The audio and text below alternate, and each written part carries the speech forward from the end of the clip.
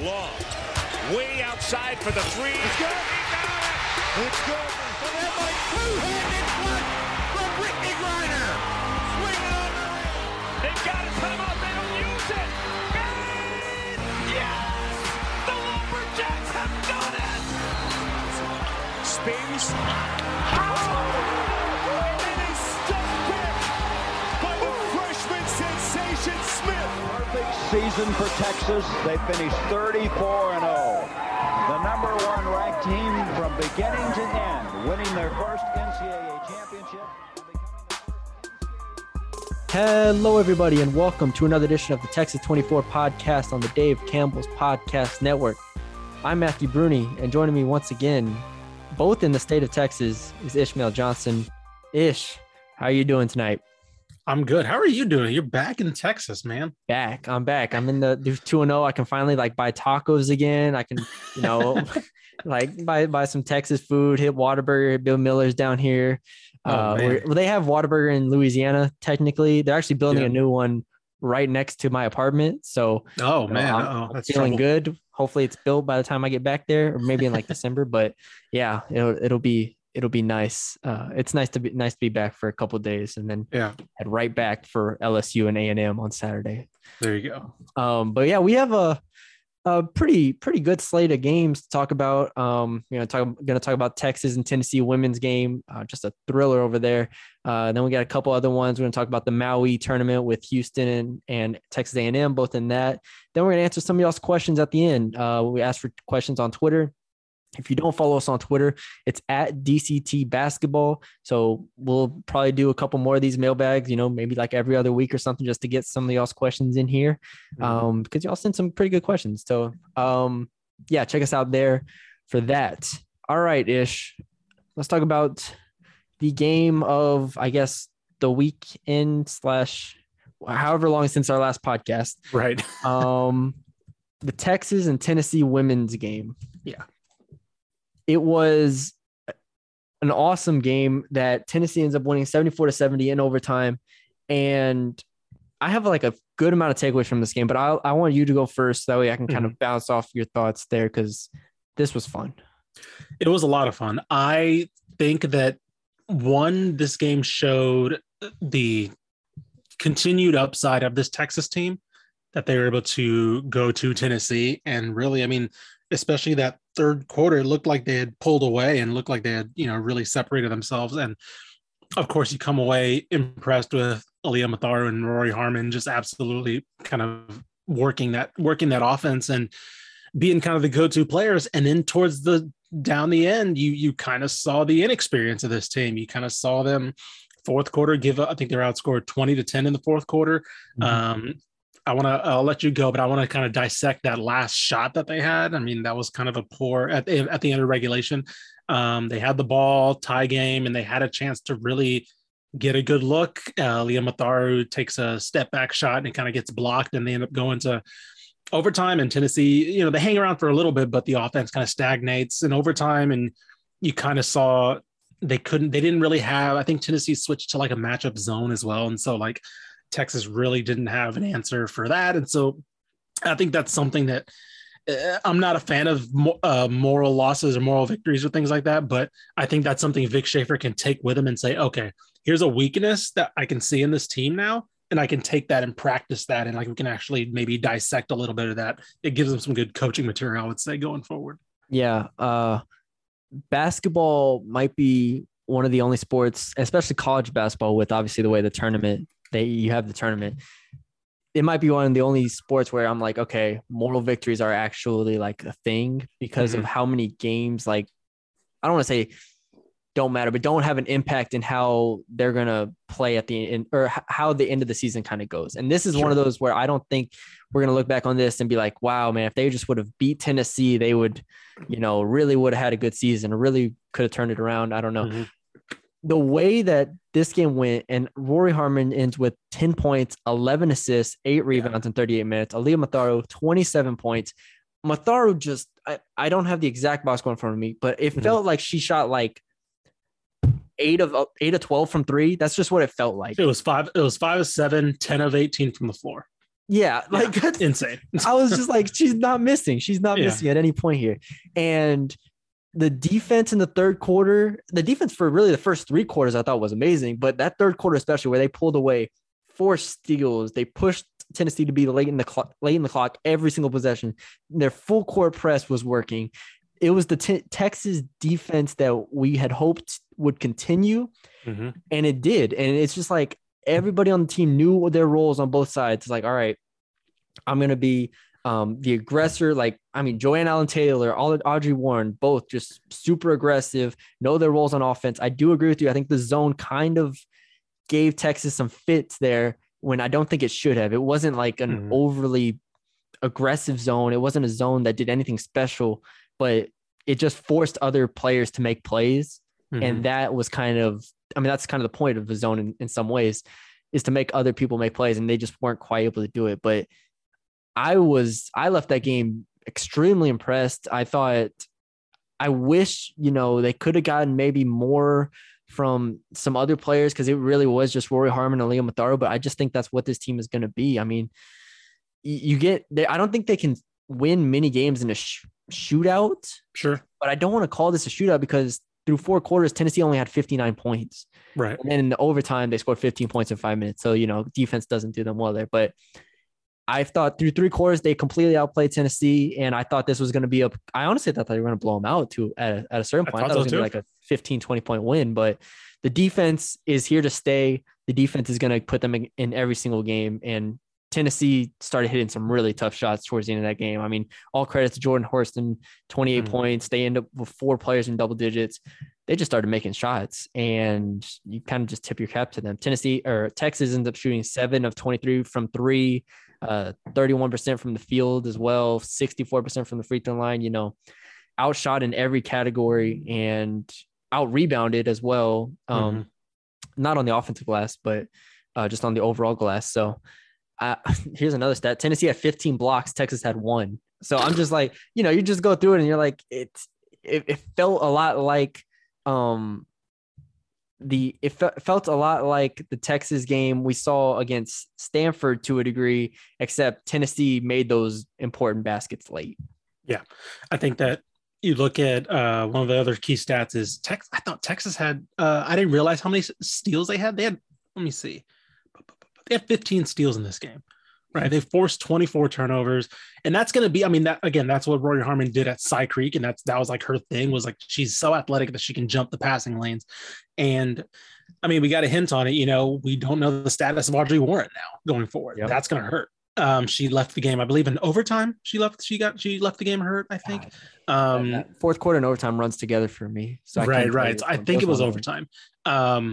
But yeah, like that's your best defender now. And she was helped off the floor. She didn't finish the game. We'll see what her status is. It didn't look great.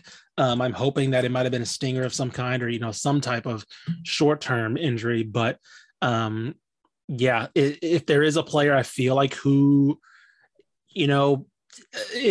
could work her way back, it would be an Audrey Warren, because that's kind of, it's kind of her style is kind of conducive of putting her body in the way of making collisions and things like that. So like it wouldn't shock me if like she's the type of player that can brush off something like that down the line. I hope so, because as much as this team is kind of systematic defensively, they do need her as kind of that big cog, kind of as their key defender. Another key stat was, despite those 15 steals and 24 turnovers, they only had 7 more points off turnovers than Tennessee. Tennessee had 12, Texas had 19. So I think that Texas maybe didn't capitalize as much as they would have liked to off 24 turnovers, as opposed to Tennessee capitalizing on 14 turnovers. So, I do want to kind of hint at that last shot I was talking about. So they had Texas had the ball, I think, with 16 seconds left. Tennessee hit a shot to tie it up, and Rory Harmon, I think that was inbound from midcourt. Let me see, I actually have it right here. So Rory Harmon has it from midcourt, and I think she makes the right play. Audrey Warren sets a pick. She kicks it to Aaliyah Matharu in the corner. Aaliyah Matharu pump fakes, gets her defender up. The Tennessee defender, credit to her, she recovers really well and basically blocks the shot. They get the ball. It's 5 seconds, but it ends up going overtime. I think Aaliyah Matharu shot a little too early because I'm looking, there was about 8 seconds left on the clock. And the way I'm looking at it, when she's pulling up, if she pump fakes and drives, I think Rory Harmon's flaring to the corner. And I think Joanne Allen Taylor's on the other side, on the other wing. So I think if she collapses the defense, there's something there to be kicked out. And again, she shoots the ball. I'm looking at it right now, 10 seconds or less. So it's not like she needed a rush to kind of get that shot off. But again, that's me sitting here, not in the moment. You know, she probably thought that defender's pump fake, boom, that defender's up in the air, I'm good to go. But again, great recovery by that Tennessee player, and she ends up getting a hand on it and blocking it. So yeah, my biggest problem with that was it was too early. You know, if nothing else, you can't let them get the ball back there. Yeah, it has to be last shot, or you know, you shoot it with 3-4 seconds left to where you can get an offensive rebound. Yep. Shooting it that early was really my biggest problem, because I thought Tennessee was going to come down and score. I thought so too. And in the game, so I thought it was a wrap at that point. That was probably my biggest takeaway from that one. I don't have anything else on this one. Do you? No, like you said, I think that you kind of want this kind of game to happen now, before conference starts, before, you know, it was a good team, a team that you know that you can beat, right? On the road in a good environment. And so you take this and you kind of say, okay, we know we can beat this team. We know now that we have a little bit of issue with the matchup zone. We know that that's something that Rory Harmon's going to have to work with. That's something, you know, you're going to have to work with your post players. If that's Ebo or whoever comes in for Warren, to kind of be a zone buster a little bit, to kind of work your way into that, to where you don't stall. I think they shot, when Tennessee switched, they shot 18% in the fourth quarter. So 4 of 22. So they really, that zone really hurt their shot creation. Texas was without Aaliyah Moore and Kendall Hunter in this one. So that's at least something there. Aaliyah Moore is obviously kind of someone who I project to probably be a starter in this team usually. And it forced, you know, Texas didn't play anybody off the bench over 10 plus minutes. So in a game that went to overtime. So we'll see how that kind of plays out moving forward. On to our second game here. You got your eyes on this one, Texas Tech and Texas State women's. It was a game that we were kind of interested in, and it looks like in the second half, Texas Tech just pulled away and led by Riley McKinney's 15 points and Khadijah Faye, I don't know if I said that right, Khadijah Faye's 22 points on 9 of 9 shooting from Faye. Good Lord. Yeah, this one was close at halftime, and I thought that what I was impressed with was Tech's ability, was to brush off kind of the second quarter in particular, where Texas State looked like they kind of had them. The other thing I liked was they kind of stopped. I mean, she finished with 7 assists, but I think that they did a pretty good job on not letting Kennedy Taylor initiate as much as she wanted. And I was curious about the numbers on that looking back, and she only had she only ended up having a 19% usage percentage, which is not what she wants, right? That's for her, especially for her, who's one of the leading point guards in the country in assists. And so they did a really good job of stopping her. They forced, Denasia Hood did not shoot very well from the floor. Jakayla Bowie, Jonah Johnson. It was just a great defensive effort. I do want to hit on Riley McKinney because 15, again, this is a player who played 6 games last year, right? More or less coming in as a college freshman in terms of development. She's been in the college system, so she's been working out and has trainers, things like that. But as far as on-court experience, she's basically still a college freshman. And then Lexi Hightower comes in D2, experienced college player, but D2 nonetheless.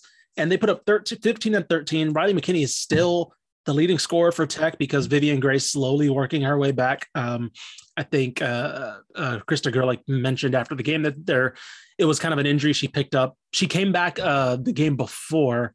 I couldn't remember who they beat. She played big in that game. Then she picked up another injury. That's kind of it's kind of day to day. It's not as serious. I don't think they're too worried about it. But he didn't play at all. So they're being led by Riley McKinney and Lexi Hightower, who are players that we've talked about being, kind of interested in seeing how they come along. And they're playing great. Again, I want to plug Justin's article on Riley McKinney and how how they're using her through a couple of games so far, 3 or 4 games now. And it's been, Khadija Faye obviously has played a big mark in this game, but as far as the season goes, like they're relying on a player who only had 6 games under her belt heading into this year. So, yeah. Texas State isn't the biggest team, but and we've talked about that before, whether it's Jada Reed or Denisha Hood, both are solid players, but at 6'4", Khadija Faye, and again, I didn't watch the game. I'm just looking at the box score. I'm assuming 9 for 9 from the field. She was kind of able to get to her spots kind of easily. Yeah. And this Texas Tech team, talked about before the season, get Vivian Gray back. I like this team's makeup as far as just balance goes. And I think if McKinney, I wasn't expecting Riley McKinney to come in and be this good. Sure. That was another thing. I was like, okay, she played 6 games last year. Like, how good can I realistically expect her to be?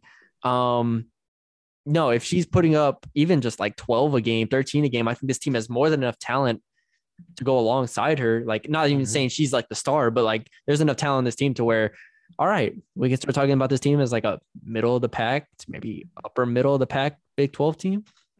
Yeah, I think that lost my train of thought for a second because I was gonna bring up. I think that now missing Vivian Gray's helped in the beginning of the season because they're having to find a way, right? They're having to find a way to lead without their all-conference scorer, without their leading scorer, without their experienced player, and they're finding different ways. They're finding different players. So now, okay, when she comes back in, hopefully, she can be a little bit, they can be less reliant on her. Right. And so they're not, I think that this new smaller injury, I think it says something that Krista Gerlich was confident enough to not rush her back. Right. That they're saying, we're clicking right now. Why force anything? Let's save her for conference, which again, I think this is a Big 12 conference that at the top, obviously we've had questions about Baylor, but still, this still, as far as like the outside of the top 2, maybe 3 now with Texas, there's still that middle of the pack is still kind of more or less wide open. Yeah. And yeah, you mentioned Khadija Faye, kind of her shot selection. Honestly, I just think that I don't, in terms of the one-on-one post game, I don't know if Texas State just had the bodies to compete with her. It was a lot of easy looks for her inside. Yes. I think they didn't do a good job of denying her in the post. It was a lot of like when she got the ball, it was pretty deep positioning and she was just able to kind of lay it up. So it's something to work on for Texas State, but I come away just more impressed with Tech. Last thing I have on Tech is not only Vivian Gray out, but Briamper Scott's out as well. And she missed the Weber State game, the game before that. I think she's missed. I don't think she's played this year. I glanced over the stats, but she definitely missed the Weber State game as well as this game. And that's someone who I had written down as a starter just going into the year, just because of what she did at Arkansas Little Rock. So that's, and I saw a little bit of their post game press conference on Twitter, just like they were talking about being able to do this without Vivian Gray and Briamper Scott. So I mean, they clearly think of those two as being contributors on this team. So I'm interested. You have my attention, Texas Tech, because that is a solid Texas State team that you were able to pull away from there. So we'll see how the rest of this non-conference goes. Real quick, I have some notes on SMU, Missouri. I was able to watch a decent amount of this game. It was kind of on and off for me at times, but let me pull up the stats real quick as I do it. But just from a general standpoint, in the first half, it looked like what I was worried about when we looked at this SMU team. Like when we looked at the box scores, right? In the first couple games, we were like, all right, SMU's not really clicking offensively. It doesn't look like they're really firing all cylinders right now. And it showed. They were out physical. Missouri looked like the more physical team, the stronger team, the team that kind of took it to them on defense. And it looked like a SMU team that whenever they were faced with that level of physicality, didn't know how to attack. And that's obviously not good, but I was like, they have enough talent here. I feel like they can figure something out here. Sure. And they had 11 points in the first 14 minutes. There was just a lot of those communications, like after the play, like after a turnover or on a dead ball, something where they're like talking, they're like, oh yeah, no, you need to cut here. You need to screen here. Like, just that type of stuff. And so that's where I was like, okay, they're really green right now. They don't know exactly where they're at. And once that penetration was really cut off, it was tough for guys like Kendrick Davis and Zach Nuttall to really get going. But give SMU some credit here. They fought back. They fought all the way back, and led by Kendrick Davis, who was up to 29 points on 10 of 15 shooting, 4-6 from 3. And Missouri they weren't being nearly aggressive enough on Kendrick Davis. And Kendrick Davis continued to take advantage of it. He only had 3 assists to 5 turnovers, but the way he was able to shoot the ball got them back in it. Bandamel ends up with 8. Zach Nuttall ends up with 8. Marcus Weathers ends up with 13 on 3 of 9 shooting. It wasn't a great shooting performance. They ended up shooting 42% from the field, but I mean, I left that game feeling a lot better about SMU after in the second half and overtime than I did early on, because early on I was just like, all right, do I have to sell this team? Like, is this team really that bad? Like, I mean, you can't. Missouri's not a very good team. I don't think that Missouri is a upper echelon or even mid-tier SEC program. Right. So, and I think by the end of the year, SMU will be better than Missouri, but they end up losing to Missouri 80-75 in overtime. So I left that game feeling better. Still not great, but yeah, it's a work in progress, right? I think we're as the schedule gets a little bit more interesting, right? I think they lost to Loyola Marymount, which is they're a better team than Missouri. Lost by 6, I think. SMU did. But I think that we're still this was kind of what we expected, right, from this team, this collection of talent that just kind of got thrown together. I mean, Tristan Clark's still not starting, but he's playing starter minutes, basically. Yeah. And so I think he'll work his way into the starting lineup. Zach Nuttall's worked his way into the starting lineup after coming off the bench. So I think by the time conference rolls around, I'm trying to think of December 29th is when they got Tulsa. And I think they'll be a lot better then. Especially because the AAC, again, outside of Houston and Memphis, it's not that great this year, right? Wichita State's not Wichita State. Cincinnati's taking a step back as well. And so I'm not too worried. They got Sam Houston coming up. They got UL Monroe, UNLV, Vanderbilt. I think those are games they probably should win. I will say SMU is up to 77th in KenPom, which is pretty good for this time of year. The one thing go ahead. KenPom, for me, I love KenPom, obviously. Right. It feels like to me, and someone can correct me if I'm wrong, but I'm pretty sure I'm right. Mm-hmm. They pre-rank everybody and they give everybody a certain score going into the season. Sure. And so I feel like it takes a long time for those scores to kind of adjust. Balance out. Because we've seen, like, for instance, Dayton. Go look at Dayton's like results, because North Texas plays Dayton pretty soon, or they might play Dayton in the tournament. They've lost to like teams in the 200s, and they're like 1-3 or something like that, and they're still 130. And I'm like, this team should not be 130 right now. So, anyways, but that's just something I saw. So I'm factoring that in. But I still do believe in SMU, like you said. Yeah, I do too. I think it's just kinks working out. So. Yeah. All right. Let's go to Hawaii, which is actually the Maui tournament is actually being held in Las Vegas. Yeah. Which if I would have known that, I would have made a trip to Las Vegas instead of here. I do appreciate that. I don't know if you saw the A&M Wisconsin game, but Buzz Williams the whole A&M staff had like Maui shirts on, like the Hawaiian shirts. And I'm like, yo, what do y'all? Did y'all have to wear those still? The broadcast was still doing the whole bit. They had the little screen behind them with like the beach behind them. I loved it. Dave Pash and Jay Billis. I think I don't know if it was another game I was watching, but I felt like there was some people like dancing in like attire to it. I'm just like, yo, y'all don't gotta do this. Like just walk across the street to Caesar's Palace. It's like all these, no, you don't have to do this. But anyways, I do like the flower key they got going on there. Yeah, that's pretty cool. That's pretty cool. You watched some of A&M Wisconsin. Mm-hmm. I watched like the last 2 minutes of A&M Butler, and they were trying to take away from A&M's win over Butler. I think I mentioned this to you before the pod. They said Butler was down like 3 players, and I was like, "How dare you?" That is a juggernaut Texas A&M team. They were going to beat them regardless. In case you haven't watched them. Either way. What you talking about? That is a dub either way. What have you seen from A&M just in the Maui? Yeah, so I saw in the first half, especially they started really hot against Wisconsin. So hot that honestly, I switched over to another game and did not know that they lost. I looked back at the score and I was like, yeah, A&M, they beat a pretty okay Wisconsin. And then I was talking to my boss. He was like, no, they lost. I was like, what? I was like, what are you talking about? They were like shooting the lights out. What do you mean? Oh God, Ish. You should have known that. You should have known, right? That. I know, right? But no, long story short, we've had a lot of questions about this A&M team, a lot of questions. And I thought they came out in that first half, particularly that first part of the first half, and looked really solid, like legitimately. I was really impressed with their shooting. Andre Gordon, I think I had questions about him kind of being one of their go-to guys. He went 3 of 5 from 3. Quentin Jackson went 3 of 6 from 3. He's the best player on their team. Oh yeah. Oh, I definitely agree with that. And he comes off the bench. I know. I kind of don't mind that balance though. Yeah. I don't mind it. I mean, But yeah, I came away really impressed with A&M. Of course, like I said, the end of the half, it was 35-34, I think, and Wisconsin ended up coming back into it. And then they go on to win, outscoring them by 10 in the second half. But I came away, A&M shot 50% in the first half. Like I was really impressed with, 7 of 13 from 3-point range. And again, they just went cold from 3 in the second half. They just started, Wisconsin's defense picked up a bit.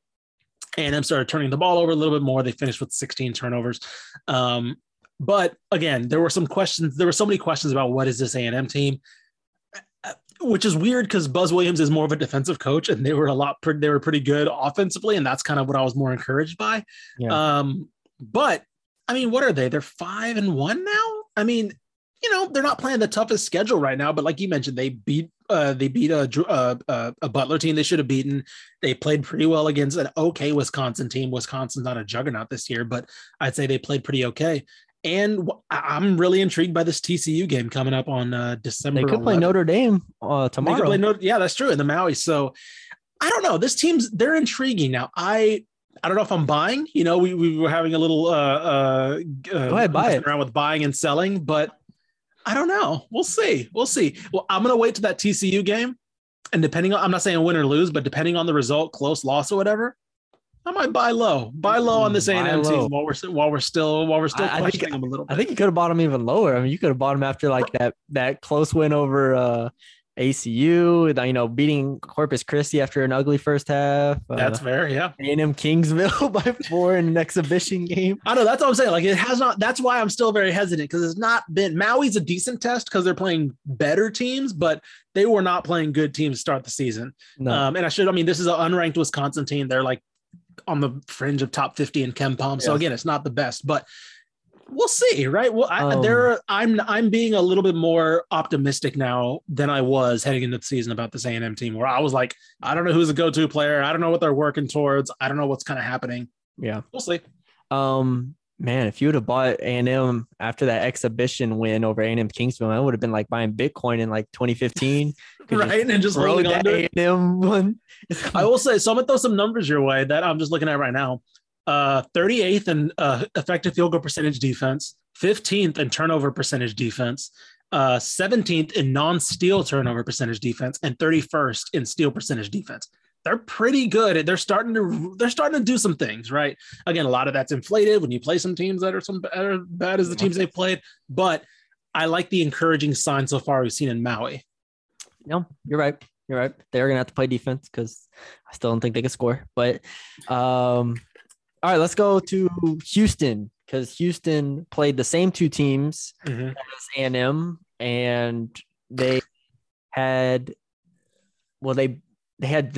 the opposite results. Am I wrong? Yeah. Oh, well, yeah, actually, they beat Butler just like A&M did. Okay, yes. And then they're the same results. So. Okay, completely wrong. They had the same results as A&M. Sorry. They beat a bad Butler team. This is in my notes. I have written down bad Butler team just because that's what I saw. They're a bad Butler team. A bad Butler team. No disrespect to A&M again.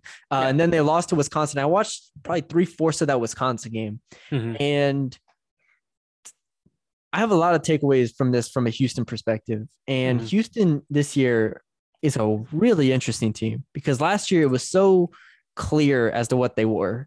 And last year was like, all right, they do this, they do this, they do this. They rebound, defend, isolate on offense pretty much, outside of a couple, drives from Quentin Grimes.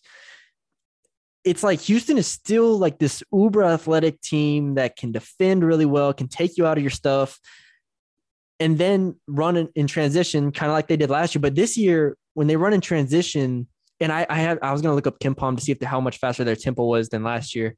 But it feels like when they're in transition this year, it feels even more lethal than it did last year. Like maybe I'm overinflating that in my head, but it felt like every time they got out on the break, it was a bucket or they were getting to the rim.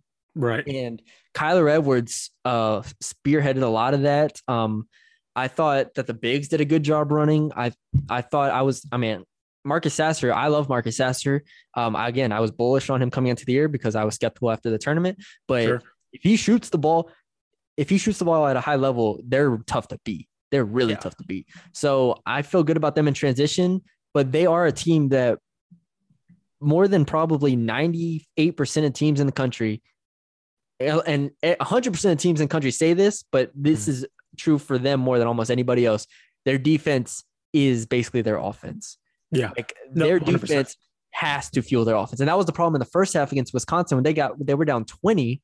And I don't know if I said this, they end up losing to Wisconsin 75-73, have a chance at the end to tie it, but they're down 20 at halftime because Wisconsin comes out and makes shots, gets back on defense, gets back and sets up their defense. And Houston in the half court is still just very, very shaky. Sure. Second half, they force turnovers, they force misses. They're able to run, and the result is a complete comeback. They never led in the game, but they had a chance to tie a couple times, and they just couldn't do it. Yeah, Houston, they make you play ugly, right? They make you they make you settle for bad shots, and if you drive the lane, it's gonna be hell, basically.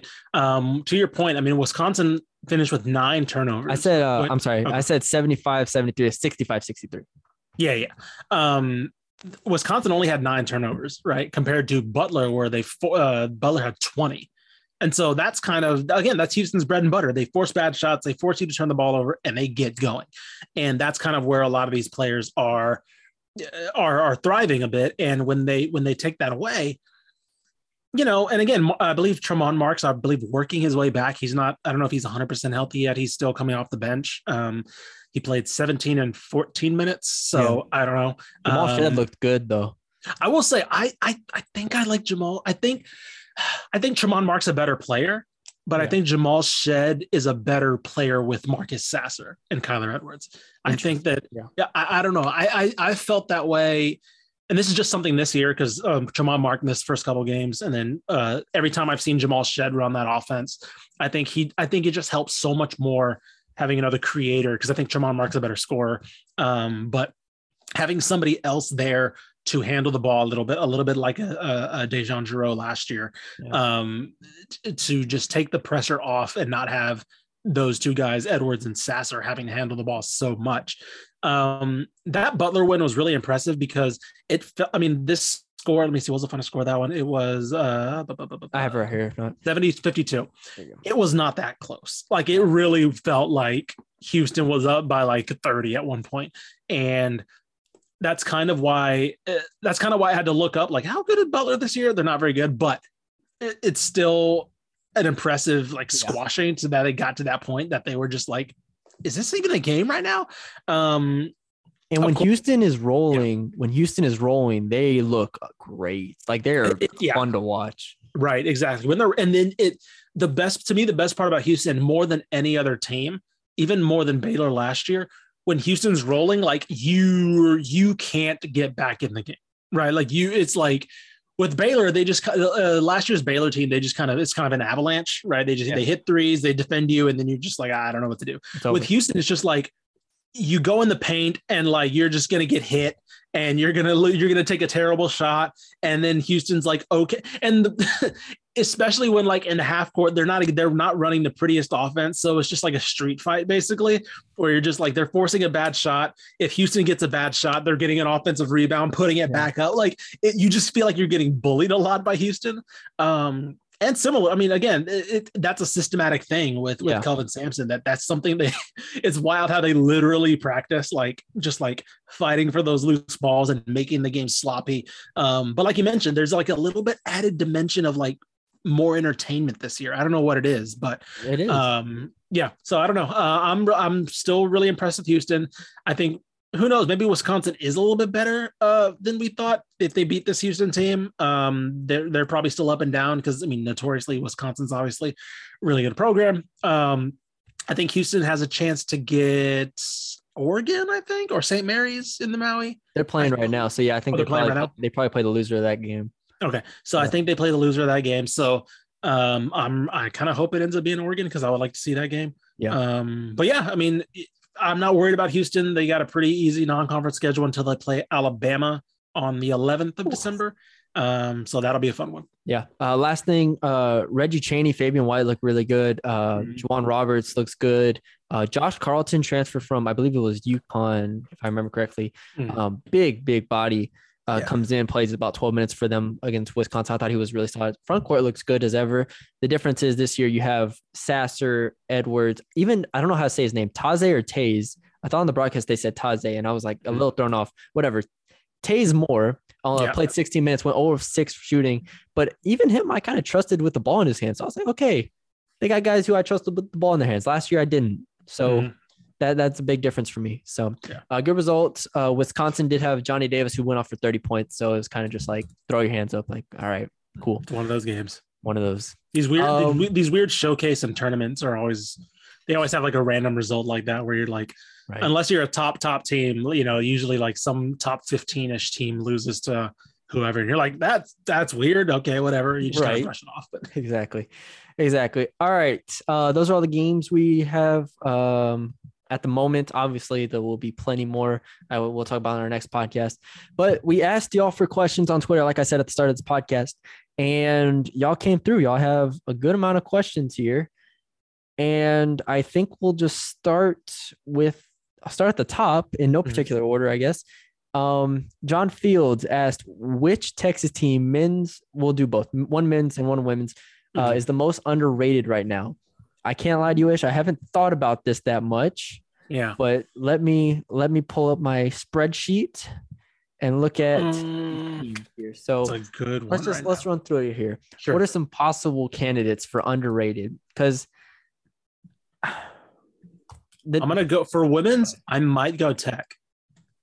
I might go Tech right now, just because, you know, Texas is hot start. Baylor is going to be Baylor. Even going outside of the state, Iowa State's obviously going to be in the mix for the Big 12. I feel like Tech's that next team. I just do. I feel like, especially, I think TCU hasn't been as great as we thought. Their starts have been kind of a little slow, if I'm not mistaken. But Tech's been pretty solid. Again, their competition hasn't been incredible, but again, they squashed a pretty solid Texas State team that I think was going to compete in the Sun Belt. So I'm liking, and again, without their arguably their two best players or two of the highest leading scorers. So I'm kind of thinking Tech right now. I'm wondering if people aren't talking enough about how Tech's doing without their best players. I got mine for the women, and this is a game I didn't watch that I probably should have watched from Saturday that I heard was just an amazing game. The game itself was North Texas and UT Arlington, and it goes to overtime. I heard it was just an incredible game, you know, last second shots, ties it up and everything like that. UT Arlington ends up winning, and UT Arlington is my team here. So they lost to Baylor to start the season. They lost by like 30, 27, whatever. Then they go and beat Sam Houston. They beat Houston in overtime, which we talked about in the last podcast. Then you beat North Texas on the road in overtime. Those are 3 wins that look pretty good to me. Like those are 3 significant wins. Yeah. And because of how good we thought North Texas was going to be and probably is this season, Houston as well. We thought both of those teams to win. If you would have asked me before the season what I thought they would have done between these first 4 games, I probably would have said 1-3. Sure. 3-1. UT Arlington, I mean, they look like they figured out. Again, I didn't watch that North Texas game. I wish I did, but Daisha Benjamin, 20 points. Star Jacobs is legit. 19 points, 7 boards. I trust her a lot. Claire Chastain, I said this on the last podcast, they're a really balanced team. Chastain drops 15. Taryn Milton, who had 26 against Houston, only has 8. Katie Farrell with her normal stat line of 7, 7, and 6. Like the starting 5 for this team, I love. Yeah. So That's a good point. UT Arlington is my underrated pick on the women's side. Do you have a men's pick? Yeah, I was just looking it up. I was trying to It's decide between two teams for me. Ooh, okay. Go with yours. And I don't know which one here. It's either SFA or ACU. Okay. I like those. Okay. But did you have someone in mind? Who were you gonna say? Flesh yours out a little bit. I'm still deciding. Gosh, I'm still deciding as well. What are you thinking with both those teams? So let me actually check on the SFA Buffalo score because Stephen F. Austin was beating Buffalo last I checked, and that's the same Buffalo team that beat North Texas in Denton here. So let me pull up the score. I think they won. They did. They won by 1. Whew. That's a hell of a result. That's a significant result here.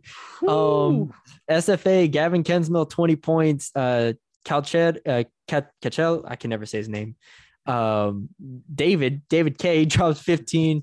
A really balanced scoring effort. Again, I didn't watch this game, but I watched Buffalo play North Texas, and Buffalo is a really, really, really solid team. Like a team that I think would be one of the best teams in the WAC, and probably Conference USA.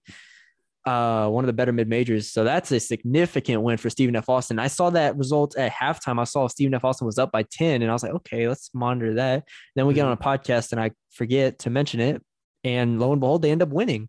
Okay. That's a hell of a result. So just based on that result alone, because then they go and beat Middle Tennessee. South Dakota State's a really solid team. They lose by 12 to them. Not really any other results otherwise, but that result alone, I'll put them in that conversation. I think I'll agree with SFA, but I want to throw one little bone out too. And the results have been mixed, but I'm looking at their numbers. I'm looking at how I remember I saw a little bit of one of their games, and I was kind of impressed with it. I'm going to throw a little bit of bone out to Joe Golding at UTEP, because here's the thing. They're playing defense. This group of players, again, the collection of talent, or the non-conference schedule isn't tough, right?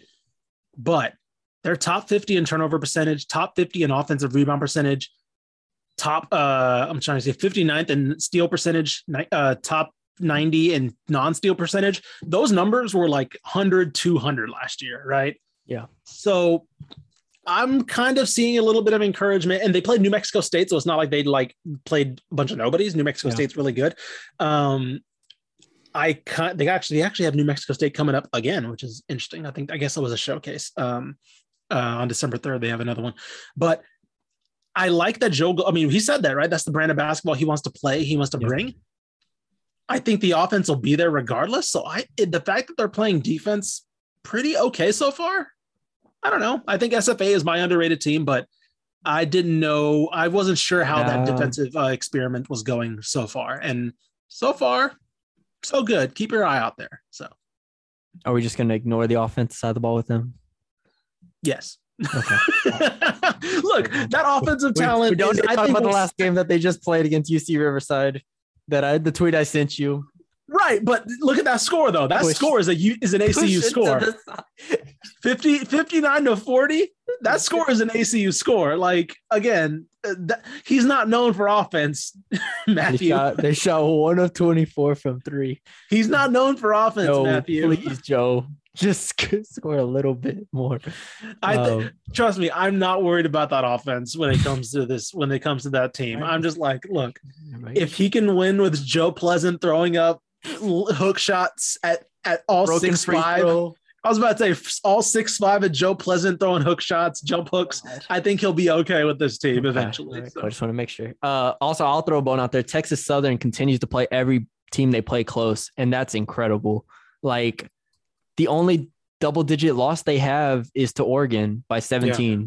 I know Ken Palm's kicking their butt, but it's like, I don't give a damn about Ken Palm right now. I know, I was about to say, like, what do you want them to do against the schedule? I was talking to my friend the other day. I was like, how would you feel as a player on that team? Like, on that road trip, I feel like I'd just be like taxed. And they're continuing to fight with NC State. They got BYU tomorrow. Like, they're fighting with these teams. What more could you ask? This is incredible. Yeah. Incredible. They still got BYU, Florida, Cincinnati, TCU coming up, and then they go to their slack schedule. And I don't even again, I don't want to spend too long on this, but yeah. And this isn't to to bash. I probably shouldn't admit this, but Prairie View has a very similar schedule, obviously, right? Yeah.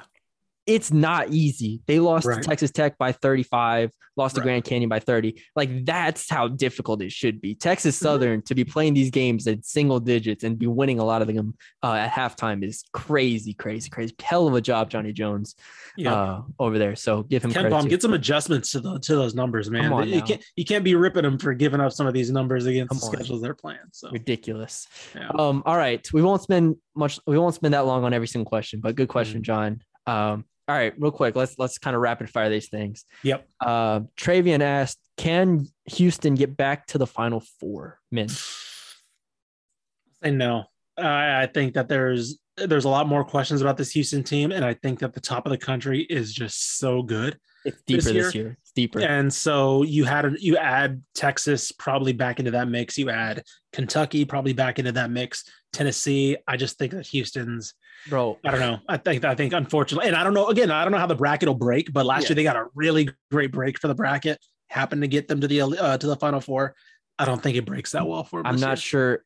Yeah, like I've already seen Villanova, Purdue, Gonzaga, and UCLA play this year, and Texas obviously. And I'm like, okay, those 5 teams are like Illinois last year and Michigan were good. I don't know if the Illinois and Michigan from last year are as good as those 5 teams that I just named. And let's not. And I want to harp. Remember, again, that was an accomplishment for Houston. Great job for them. But Cleveland State, Rutgers, Syracuse, Oregon State. That was their path to the Final Four. I don't think they're going to get that easy one this year. Yeah, I still feel like 15 to 20 is right for them still, though. I think 15 to 20 in the country is about right for them. I don't think they're the 12th best team in the country, but I think they're 15 to 20 somewhere. Yeah. All right, appreciate the question. Steven asked, who's the best shooter on the Baylor Bears men's? And is that person also the best shooter in Texas? I think he asked this question knowing what the answer was to me, and it is James Akinjo. I'm sorry. It's LJ Cryer. I'm sorry, LJ Cryer. Really? Okay. Still. LJ Cryer is. I watched the game against Stanford, and I was like, okay, LJ Cryer can shoot. Like the shot is about as pure. It's like Marcus Sasser-esque in terms of how much I trust it. He's attempting 6.5 threes a game and shooting them at 54% through 4 games. That's a good point, because last year would have been between Flagler and Meyer, right? Or Mayer. But they haven't been shooting the ball very well this year. They have a lot more on their plate this year. No, true. I would probably go with Flagler still, but again, I believe him and Mayer are both shooting like 20% to start the season. So Flagler's at 36%. Okay, so Flagler's at the Mayer. I know has been struggling a bit. From 3, but I would probably go with Adam Flagler right now. And the best shooter in Texas, I can't answer that.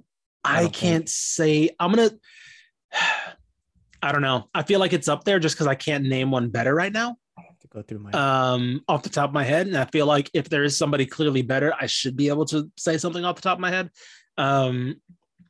So I don't know. Again, maybe towards conference we'll have a better answer to that. But taking what I know from that last year into this year, I wouldn't hate saying Adam Flagler probably might be at least top 3 in the state. I'm just going through the teams. Baylor, we just went through. Texas, I don't think has anyone I'd consider for that. Texas Tech, I don't think I'd have anyone there. SMU, Kendrick Davis is. He can. Nope. I think I got it. Okay. I think it's Caleb Asbury. What a homer pick. Whoa, what 40% last year? He's shooting 53% from 3 this year. Don't even. I will not allow Texas State to run this podcast, fans. Don't worry. He's shooting 53% off 5.5 attempts. Don't give me that. It's Caleb Asbury. Let's go. All right. We can throw him here. We'll have a top 5. All right. I'm not going to include the Baylor guys, even though, because I think who did I just say? Cryer? Cryer. I'm sorry. Yeah. Cryer. I'm learning the new player's name. I think Cryer is probably the best statistically. Let's just go with them. All right. So we have Cryer. I think Kendrick Davis is top 5. Sure. I think Marcus Sasser's top 5. I think really? Okay. We'll throw Caleb Asbury in there. Yes. And then I think you go with one of these. I think you go with either Travis Evie from Rice. Ooh, okay. That's a good one. Or I'm gonna throw my own homer pick out there. Okay. Tyler Perry for North Texas is lighting it up right now. Okay. Like absolutely. I don't have his stats in front of me, but I've watched every game of theirs, and he's shooting the hell out the ball right now. So that'll be my 5 or 6. So I'll say to answer the one in Texas from last year to this year, I would not be opposed if somebody said Adam Flagler. Let's just put it that way, right? I don't know if I could say definitively right now. By the way, Tyler Perry shooting 56% from 3 off 5 attempts. So over 5 from 3. So based off last year to this year, again, more on his plate, things like that. I wouldn't be opposed if somebody said Adam Flagler was the best in the state. Yeah, I'm cool with that. I don't think we missed anybody in that conversation. We probably did. Yeah, off the top of my head, no, I don't think so. Yeah. All right.